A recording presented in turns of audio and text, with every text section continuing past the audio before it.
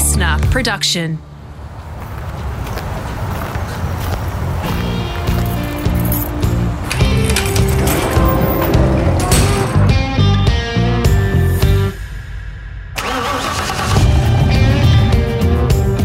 I'm automotive commentator and journalist Greg Rust, and this is Rusty's Garage.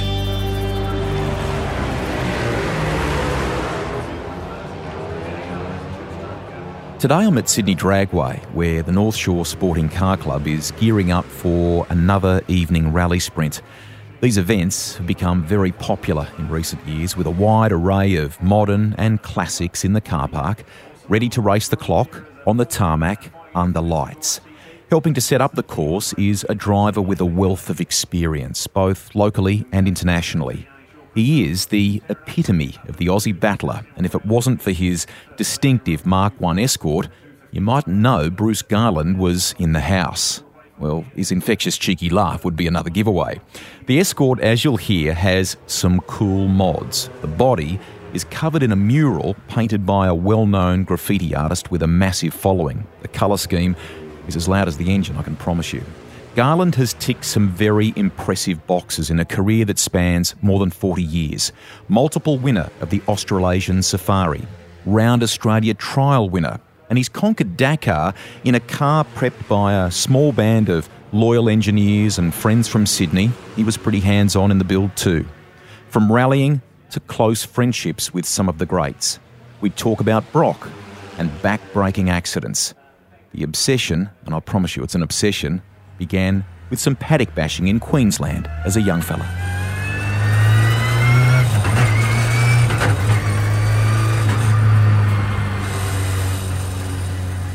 "12 or 13, we used to go and out the back of the Gold Coast where we lived at Palm Beach, and people used to dump their cars and take the battery out of them, so we'd find an old battery and get them in there and push start them, and they had no brakes and they were rusted to the shit out. So we weren't really...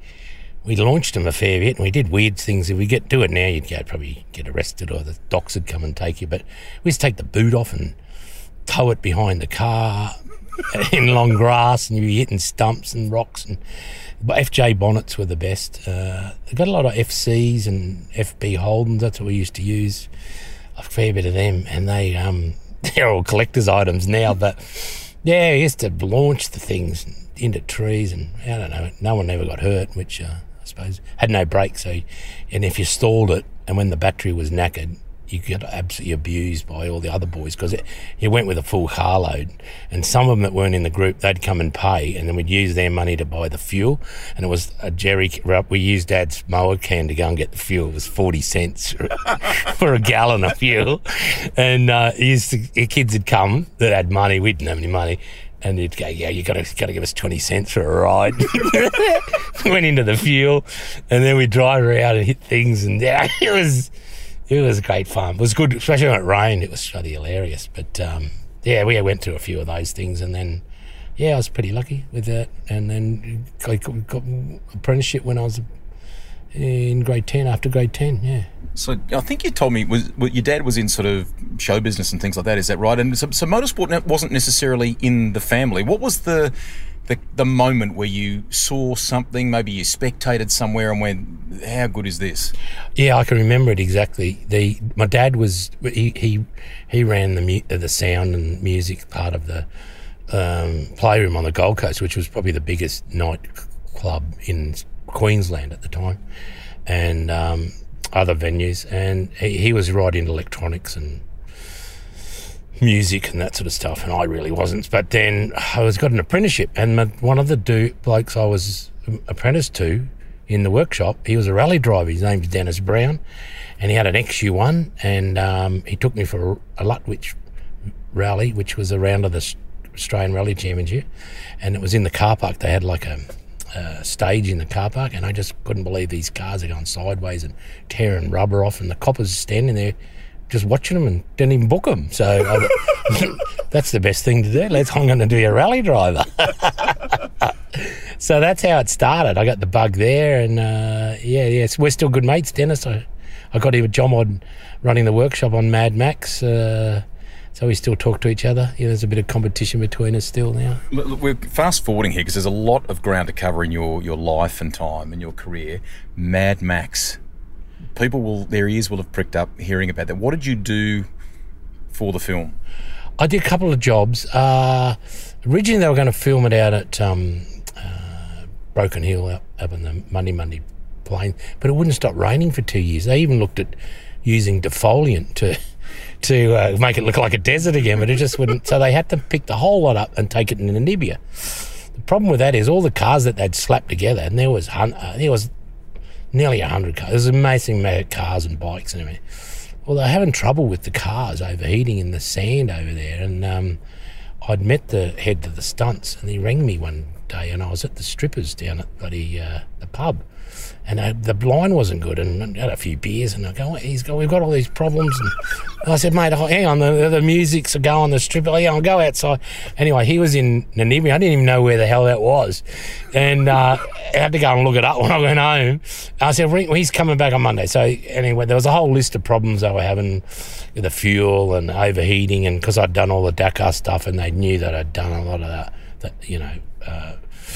that work in that sort of environment. So, and they're having trouble in the workshop, and so they flew me over. I had 2 weeks. We're getting ready started the year to get ready for Dakar, and I had 2 weeks. We were waiting for a budget and some parts, and so I said, look, I can give you 2 weeks to come and help sort out. So I went over, helped them. They were pretty close, but they just needed a couple of different things with fans and electric water pumps and stuff like that, and changing to avgas instead of the local fuel. And forgot them a truck. They thought they were blowing engines up and doing all sorts of. And then I also had an offer for a drive, so I went over and drove one of the cars, or a couple of the cars in the stunt. But you see me for about the car I was in for about 0.1 of a second. Were you all dressed up, made up? Oh yeah, but it was crazy. I got to get head shaved and my arms are shaved and makeup every day, and then drive the car, and then they got paid a crazy amount of money per day, and then I got involved when you're next to the stunt. So they had proper stunt drivers to do the crashes. And I think, look, they got a bonus. If they did a proper big crash, I think they got $5,000 or something extra on top of their pay. And the pay was sensational. And then after the first week, I did the one scene. I was right next to a crash, and I had to avoid this car rolling over, and it was pretty straightforward, but I got $700 extra. And I'm like, what's that for? That danger money. They said, that's for danger money. I go, what danger? What fucking danger? I gone, if I got paid every time I did something dangerous in a rally, I'd be a multi-millionaire. I wouldn't believe it. Every time we did something dangerous, more dangerous than normal, I got extra money. It was crazy, but it was a really good experience. Some lovely people working on that movie. It was really talented people, and it was a joy. It was long. We did long days and a lot of sitting around and 7 days a week. Some of us shooting, and it was. I think they were spending $500,000 a day on the shoot, and I got there. I left on day 125 or something, so to get ready to go to Dakar. So it was when the car was getting shipped to England to get on the boat to go to Peru, and then I was over there for about 6 or 7 weeks. So it was a really good experience. Amazing. One of many great driving experiences that you've had during your career. In a competitive sense, you've had wonderfully long relationships with some of the well-known Japanese brands as well, but we probably should start with your first car was actually, and it's sad to think that they're gone now, the first car was a Holden, is that right? Yeah, it was a HT Holden Premier, and it was my pride and joy, and I had no money. I was an apprentice mechanic, and I did a lot, everything. I changed carbies, engines, and all that sort of stuff that you do in that age. And then I got into rallying, and then that's all I had. So it was my daily driver, and we took it in a rally.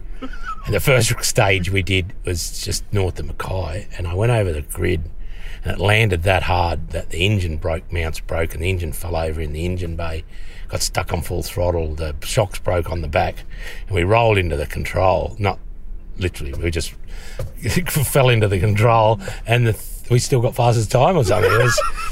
But then the thing we spent more time off the road than on it after that. It was in the middle of a cyclone hit that night, and it was an all-night rally back then. And then I got an escort, so that's when I got a proper car after that. You have one here today. As we're recording this, we're getting ready for a rally sprint at Eastern Creek. It's a Mark 1, and it's worth talking about because it's very unique, Bruce, isn't it? I mean, for a starter, tell listeners about the engine in it and the paint scheme. Okay, so it started off as a project that was going to be a cheap car to just muck around, and it got out of control. And then I was doing a bit of rehab after my heart operation, and then I was to finish the body off, and in the end, so it's got I had a Honda S2000 engine gearbox, but I blew it up here a year and a half ago. I dropped the valve at $9,000, and then I wanted more torque. So now it's got a K24 with a 6-speed sequential out of one of the old Ford supercar gearboxes, Hilux gear. So it's got all the gear on the thing, and it's got the latest Heltec computer and dash in it, and it's gone way beyond. But there's a lot of joy in driving.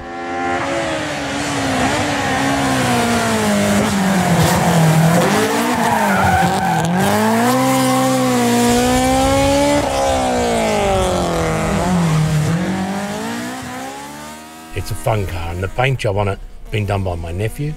His tag name's Soffles, and he's got a bit of a character. He got my sister to bail him out of jail a few times because he got caught painting things that he shouldn't have been. But now he paints buildings, and so he's a proper graffiti artist. And he's taken elements of what you wanted and told a story on this Mark 1 Escort, hasn't he? Yeah. I said, look, I want this car. When you look at a Mark 1, and especially with I got the big steel arches on it, I said, that looks like a chick lying down. So can you I want a chick lying down, and then I want these colours, and then he's frigging away with a spray can and 2 12-hour nights. Starts at about lunchtime. We went to about midnight, and I was with him the whole time pretty much. And yeah, it was pretty amazing to watch him work. And he had it in his head from when he started it.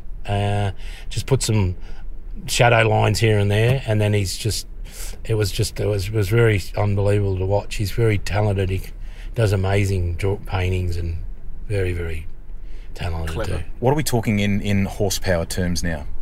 I think at the fly, it's probably got about 250 horsepower. It's got 190 horsepower at the wheels and 515 Newton meters of torque. So it weighs 950 kilos. So that power to weight ratio is pretty awesome. And I've got the weight really well balanced in the car. So when we sit in it, it's probably got more weight on the rear than the front. And the Heltec dash has a nice little message when it's time to shift. Yeah. When you hit the rev limiter, just before you hit the rev limiter, a big sign flashes up on the bottom of the dash that says, "Change gear, you fucking idiot." So anyway, I told the boys, and then they put it in. I didn't even know they could do that, but they just put it in, and I was just going, holy shit, that's great. So, but the problem is you've got to be in the car when it's a rev limiter to see it.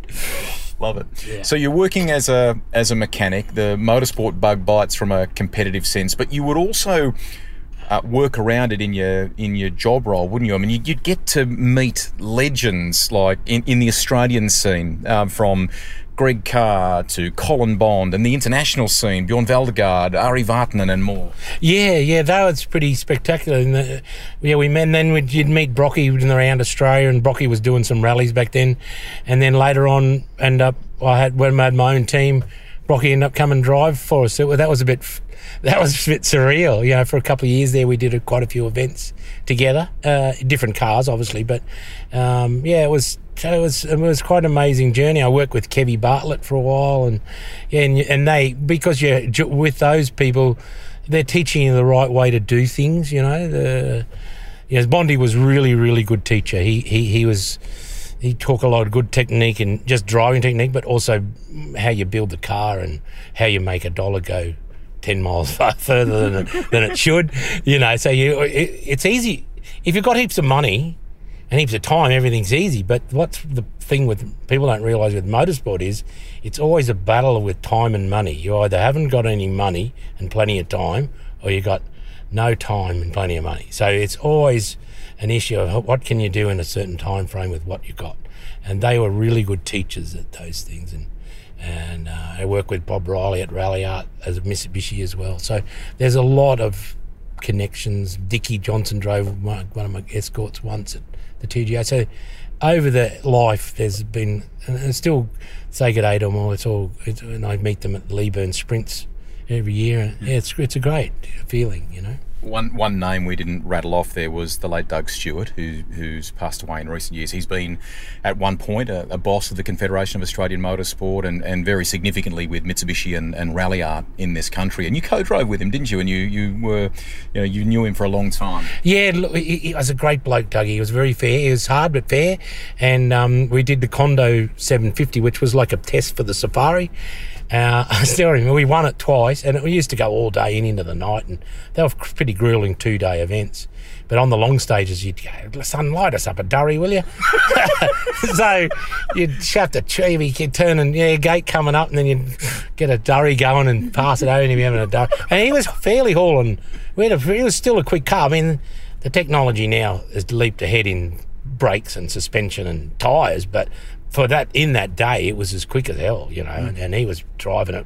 He was 60 at the time, and yeah, he was good. He was punting it hard, but yeah, it was. And sitting next to those dudes, you sit next to somebody, you absorb something. I don't know. I sat the first time I sat next to Greg Carr, and I thought I was a reasonably good rally driver. I was absolutely nowhere. You just think he's coming down the straight down at the Castrol, down in testing. This is in Canberra, yeah. And you just go, he's going to break now. And then when you see Jesus, that's when you break. Well, he went way past that. And I just go, are you kidding? And he just about on the car, just stabbed on it, and then the thing's banging and clanging and sideways, and you just go, wow. And just sitting next to him and seeing how you do it, I picked up just so much from that, being able to do that, you know.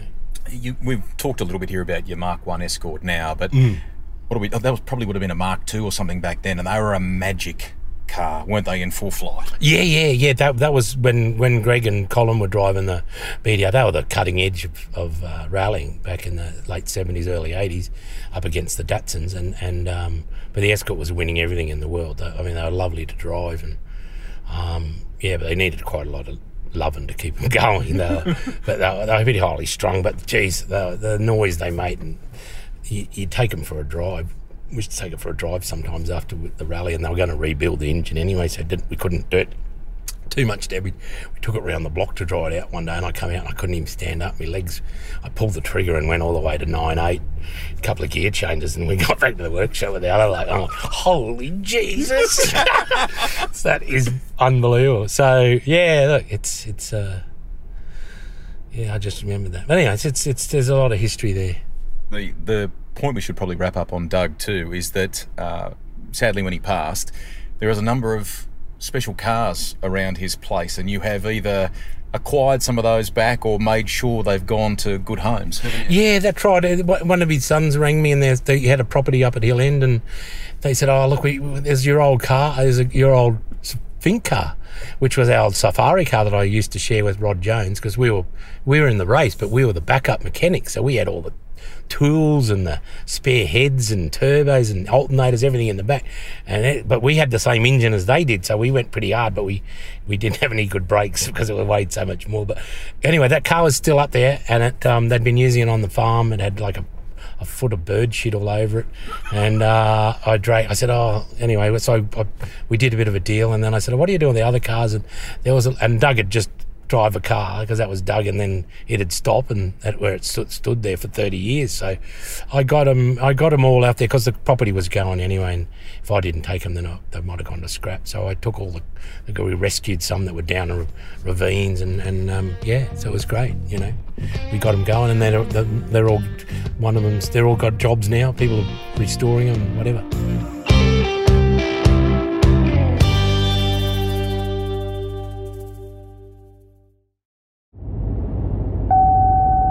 They say that by 2035, all new cars will be electric, so there is still plenty of years ahead to rev it to the limiter. I mean, that's what 13B rotaries are for, right? did you get your licence first go? I did, actually. I think it was the day after I was 17. Back in the day, you had to go with your birth certificate, and I couldn't get there the mum of her birthday. It was the next day. So I didn't have it long. You didn't? tell me that story. Oh, I think it was tomfoolery, speeding and doing burnouts or wheelies or something. And that's when I realised that rallying was don't do that on the road. You still enjoy your circle work and fun things now, and that might happen on the property or whatever, but clearly that's a great message for people. Road's not a racetrack, great place to come and do it, to learn car skills like that, or bikes if you're into that. Go and do it on a racetrack or at a venue like we are now for a rally sprint. Yeah, or in the paddocks where there's no other people around, That's the best things, actually, the paddocks when we're little, to getting car control and everything. But yeah, we're doing just late teens being stupid. But as soon as I lost it, and then when you haven't got a licence for 3 months, you're going to walk everywhere. You go, I'm not going to do that again. So yeah, no, that was the same sort of time when I started doing rallying, got hooked on the rallying, and then I just do it. Once you do that, you don't need to do that other shit, What was the moment for you where you thought, clearly when you're younger, people get obsessed by it. It might be football, it might be whatever. For us, it's motor racing and cars and bikes.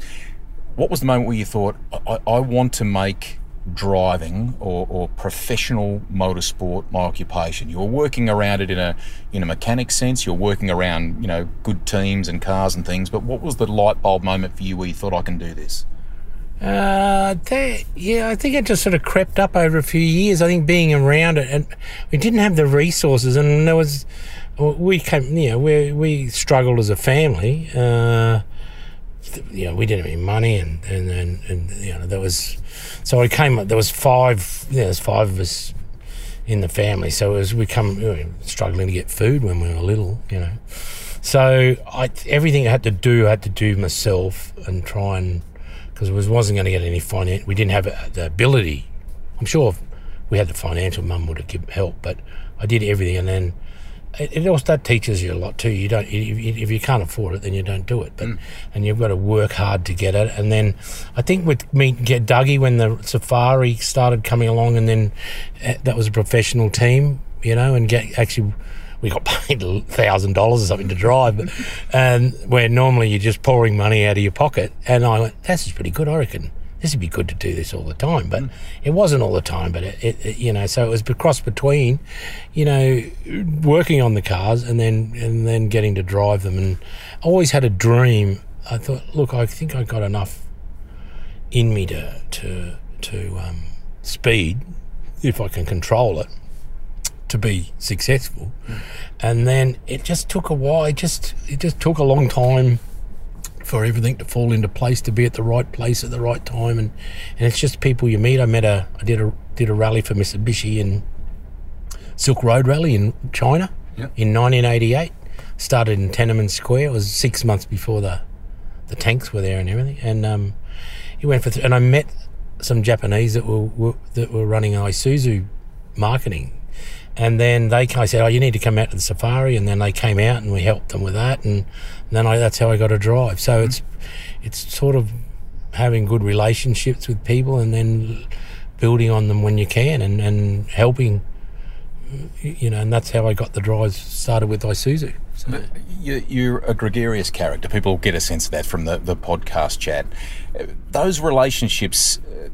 Did you have to work at that, or just sort of seemed to come easy with you because of the nature of the person you are? I think it's just the nature, and and there's when you're in that environment, those rallying environment and outback environment, nothing's perfect. You got to make things so that go. You got to adapt. There's all different things get thrown at you all the time, and you got to be able to respond to it positive and I think that's probably the biggest thing. When things get hard and people are tired, that's when some of their true characters come out. So if you're still enjoying it and happy when everything's going wrong, I think that's a positive. And that's probably the reason I kept getting the drives and everything for that. So I've only ever known you to have a laugh, right? Do you have those moments where you boil over, where you crack it? Oh, yeah. Look, especially in the preparation, when you know something, so it's like this. If you blindly go, I'm going to drive across the Simpson Desert. I've never done it before. So the whole thing you learn as you go. But once you've been across the Simpson Desert and that broke and that fell off and did that and you got bogged, and you don't want to do it that way again. So when you know how it should be done to make it easy to go across the desert, then you're trying to bring a whole team together to build a car to do that job. You've got to push them outside. You've got to make them go high, and sometimes you've got to crack it, because sometimes you have to be a bit of a dictator, unfortunately, because if you don't do it to the level that needs to be prepared at, it's going to fail anyway. Yeah. So if you just ignore, that's not good enough and you still go, to me, that's stupid. The endurance element of the game, Safari, Finke, Dakar, which we'll get to, what was so you gravitated to that? What did you like about that so much? I think the remoteness.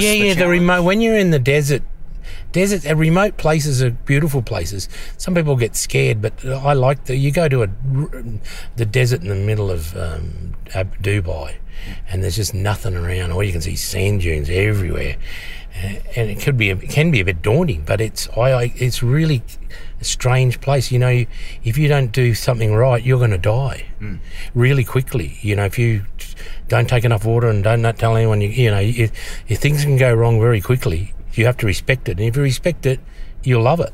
If you don't respect it, it'll bite you on the arse big time. So it's just that remoteness, and then it's the freedom. It's like driving a magic.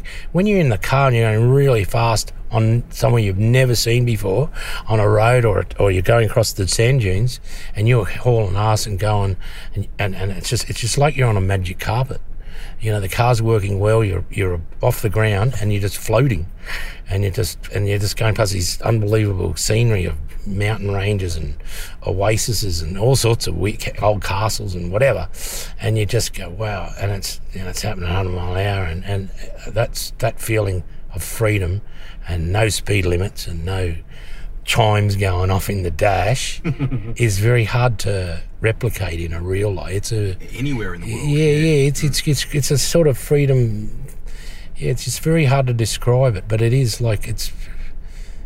But when you get it, if it goes wrong, it hurts like shit, And I've had it go wrong, big time, a couple of times. Like you get some wrong and it wins you. You land that hard that you actually get winded.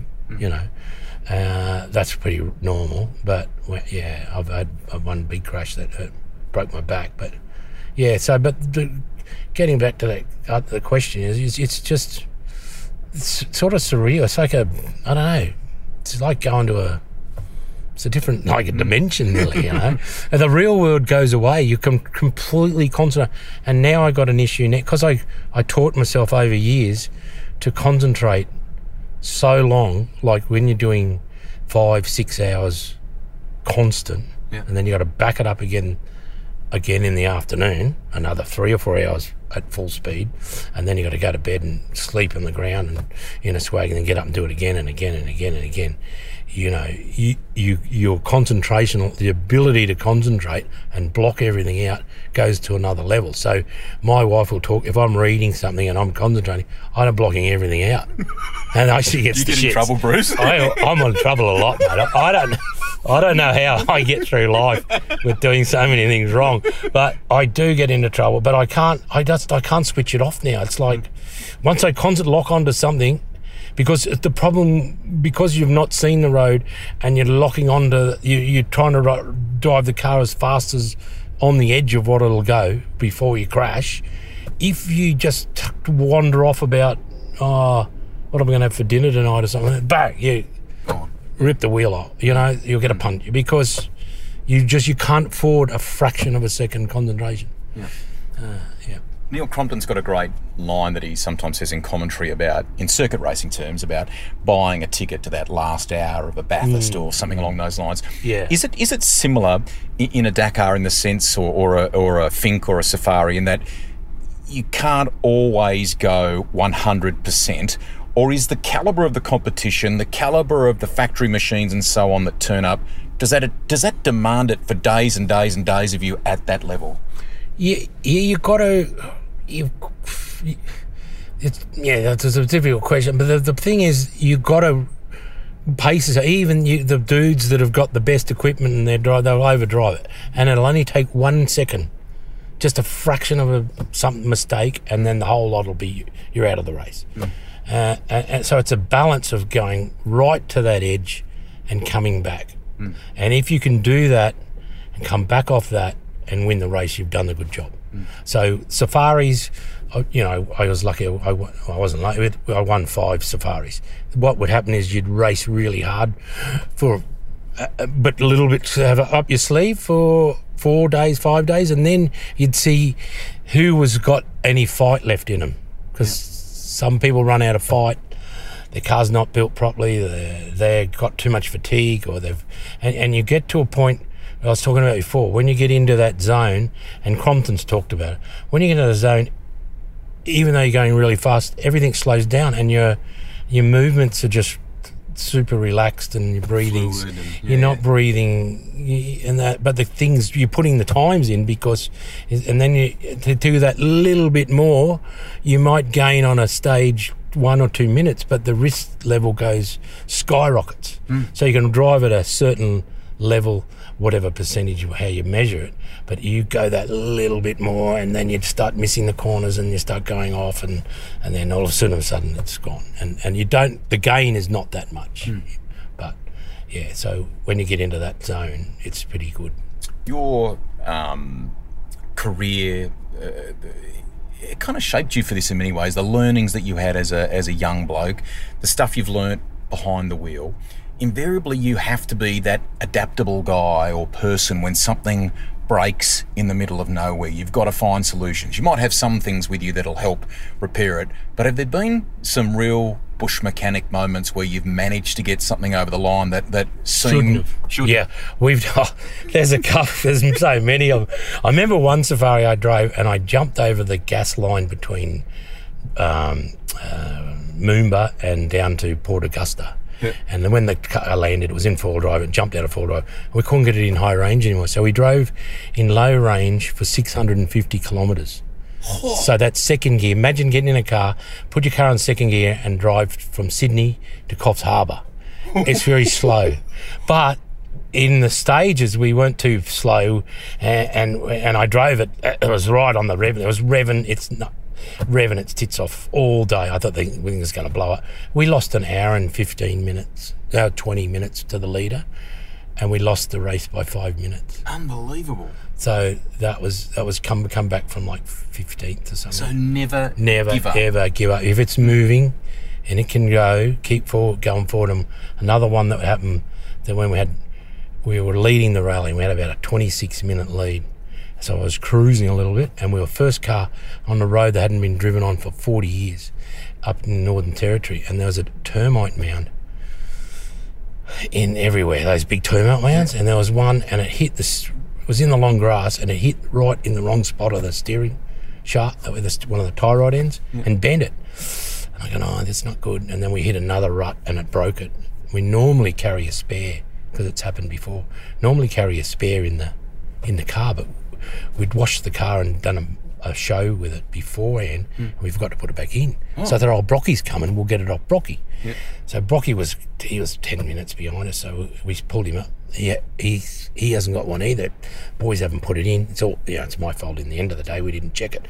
It should have been on the checklist. So anyway, so we go, shit, what are we going to do? So we got spanners. We got 2 spanners and zip ties and wire, and we splintered the thing, and we drove. We had 80k to go, and then another transport, and then another 110k stage through crocodile-infested creeks, and it said, this is the roughest stage of the rally. And we're going, holy shit. So we got it. We got out of the stage. We lost 7 minutes, I think, by the time we patched it up. Unreal. So we lost 7 minutes. So we got 19 minutes left. but there's a fairly fast transport, so we're belting along it. It's in Northern Territory, there's no speed limit, so we're still doing, with the strapped up steering, we're doing like 130, and then she'd get a bit wobbly and you feel it, the zip ties would start breaking and the wheel would turn left, and the way she would spear off into the bush, and we'd get out and we'd do it again, and then we're running out of zip tie, and we're trying to look on the map to see if there's a farm somewhere that we could go and get a welder. So we're looking at for some of the cars that have been rolled and burned upside down, and we wanted, I think if we get a HQ Holden, I reckon I can make that one fit. So we're driving, looking at all these old cars, and we're going along, and then finally she let go, and we had no more zip ties left, and we'd taped it all up, and we still got about 30k to go to the thing, and we're wasting, and we're going, we're out of the rally, there's going to be no way we're going to finish this stage unless we can weld it up or get another one. And you wouldn't believe it, coming down the road was a jackaroo the same as ours. No way. No, you're true, with the policeman and his wife and 2 kids in the back. So we've flagged him out. I got my silver driving suit on. Right out. Quick, start. What? Can we help? And I said, yeah. Can I buy your tie rod in? And I'm looking and I'm going, they're not going to... So you're going to leave them stranded potentially? Yeah. So I'm going, they're not going to do this for $10. So, and I've worked out, I'm doing quick calculations. I've already spent $250,000 to get here. And I said, we're looking at I'll give you $1,000 for it. They didn't even know what it was. And they go, okay. So I pulled over. I cut it off in about 2 minutes. And then we put it on our car. And we've gone, well, we haven't got the money here, but if you come to the bivouac tonight, I've got $1,000 for it. And then we've just left it. I'm going, oh, shit. Okay, thanks here. Boom, boom, and off we went because we were in a hurry. And then we did the stage, and then the other 2 dudes, they thought we were out of the rally. So they're now arguing who's in first. I'm winning, you're second. So they'd given up trying to win, but now they're gonna fight each other now because I'm not in the race anymore. But as they're just about to leave, there's a bit of a delay at that control. I've come screaming into the control, and the look on their faces, their jaw dropped because I've come back basically from the dead. Anyway, they both wrecked their cars in the stage, in the creek crossing where the crocodiles, they shit themselves and they hydraulic their engines. And then we just sailed through. I said, I'm just going to drive through this stage. We didn't even race. I said, we got out of jail already. And then I got the message. So to go back to so I got the tie rod, and I'm going to go back to put it back on the car, but it's 350k back down the highway and back into the bush. But it's Northern Territory, so it's no speed limit. Yeah. So I filled our service jackaroo, and I did it. It wasn't a smart thing to do. Because I got the message. He's worried about his car's going to get burned or stripped or something. But his wife and kids had already been taken out by another policeman, so they weren't stranded out there. Yeah. So I've got the tie rod. I've taken it back off so I can put it back on his car. And at the meantime, he's come up with his wife to have dinner with Brocky and get his $1,000. And I've passed him at Warp Factor going the other way and didn't realise that. And I had no way to contact him because we didn't have phones or anything back then.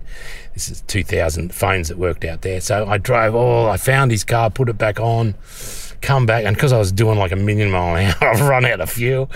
And it's like 2:00 in the morning, the race starts again at 6, and I haven't even come back. I'm going, shit, we're into trouble here. So anyway, I flagged down some officials that were in the rally, and they had 20 litres, and I got back, and then I met him on the way back, and they were fine. They had a nice dinner with Brocky, and because we had our own chef at that time, and I gave them. They wouldn't take the $1,000. I said, look, take the $1,000 to just go and buy something for you. What your wife buy some clothes or dress or whatever. You've saved me. Yeah. I didn't tell him you just saved me $250,000. Anyway, so we ended up winning the rally. It was but because we didn't give up and we just kept going, things change, and that taught us a lot. That was in 2000. That taught us a lot. As long as you can keep moving, just keep moving. It even doesn't matter if it's a race. Just in life, if you sit there, nothing will happen. Yeah. You've got to move and do something. So we just kept going and going, and then we end up getting a deal put a deal together to go to Dakar by just keep going, We'll get to Dakar because you've brought up Brock. Yeah. People love a Brock story on the podcast. What was he like to be around in that environment? And we tend to think of him I mean, he was such a diversely successful driver anyway, but we tend to think of him from a Bathurst point of view or a touring car point of view, but he had this sort of deft touch in all machines, didn't he? Yeah, look, he was... He was special, but he was just a good character. And then when he was with the team, the boys they knew I was Brocky, but they used to put bungers under his chair and shit like that. They just treated him like one of the boys, you know. He was looking for booby traps all the time because they were pulling pranks on him, like they pulled on everyone. So yeah, I think he loved the safari, those long distance and. He did 2 or 3 with us, 3 or 4. He did a few. Did around Australia, and got really. And the thing with Pete was, I think what made him so good is in the end is what killed him, because he would wanted to just. He'd go like we were supposed to drive a standard car, sign some autograph. He was retired, and he was just have a good time and do a lot of PR and stuff like that. But as soon as he got a sniff of the lead, something switched in him, and he did it around Australia. He was trying to beat. I was miles in front of him. I was 20 minutes in front, and he was trying to catch me. It was the last day, and he rolled the car. I said, "What did you do that for?" It didn't make any sense. I said. Unless I break down, you're never going to catch me. And he'd do that. He'd just go. And I passed him once in the safari. I mean, he was in a different car. I was in my car's a lot more in a different class, and he got the shits because I overtook him and then he hit a tree. I'm going, well, you should have just slowed down after I overtook you. But anyway, he switched. He was like. Doing that, signing autographs and just having a cool time, but as soon as he could sniff that he could win, that switch he just changed, and I think that's what happened in the in the Targa over there. He got second on the first stage or whatever, and he hadn't done the recce right, and there was a lot of other things that caused it, but it was that competitiveness that he would switch on, and that's what I reckon anyway.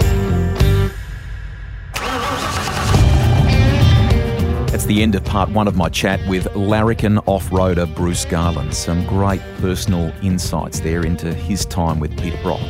Make sure that you head back to the Garage Library and fire up part 2. It's there, ready to go right now. There's more good laughs, including some Aussie ingenuity to cope with long stints at the wheel when you need a bathroom break, but you just can't lose those precious seconds. Plus, the Dakar crash that almost left him in a wheelchair, and why he's a big believer in doing it now. Don't put off that resto project or the dream to go racing a moment longer.